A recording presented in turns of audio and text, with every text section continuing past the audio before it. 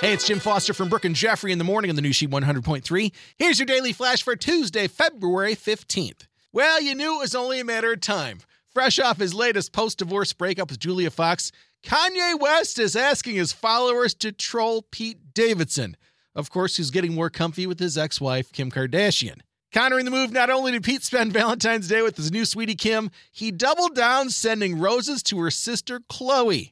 Keep your options open, dude. This, of course, is a developing story. On January 12th, the Academy asked the Twitterverse hypothetically who we'd like to host this year's Oscars, and they punked the world choosing Wanda Sykes, Regina Hall, and Amy Schumer.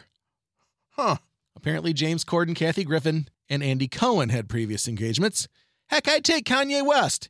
In fact, how about Kanye West and Pete Davidson, the new hosts of the 2022 Oscars? I'd watch that 24/7. You've heard of Christmas in July, but never April Fool's Day in February. The 94th Annual Academy Awards take place March 27th on ABC.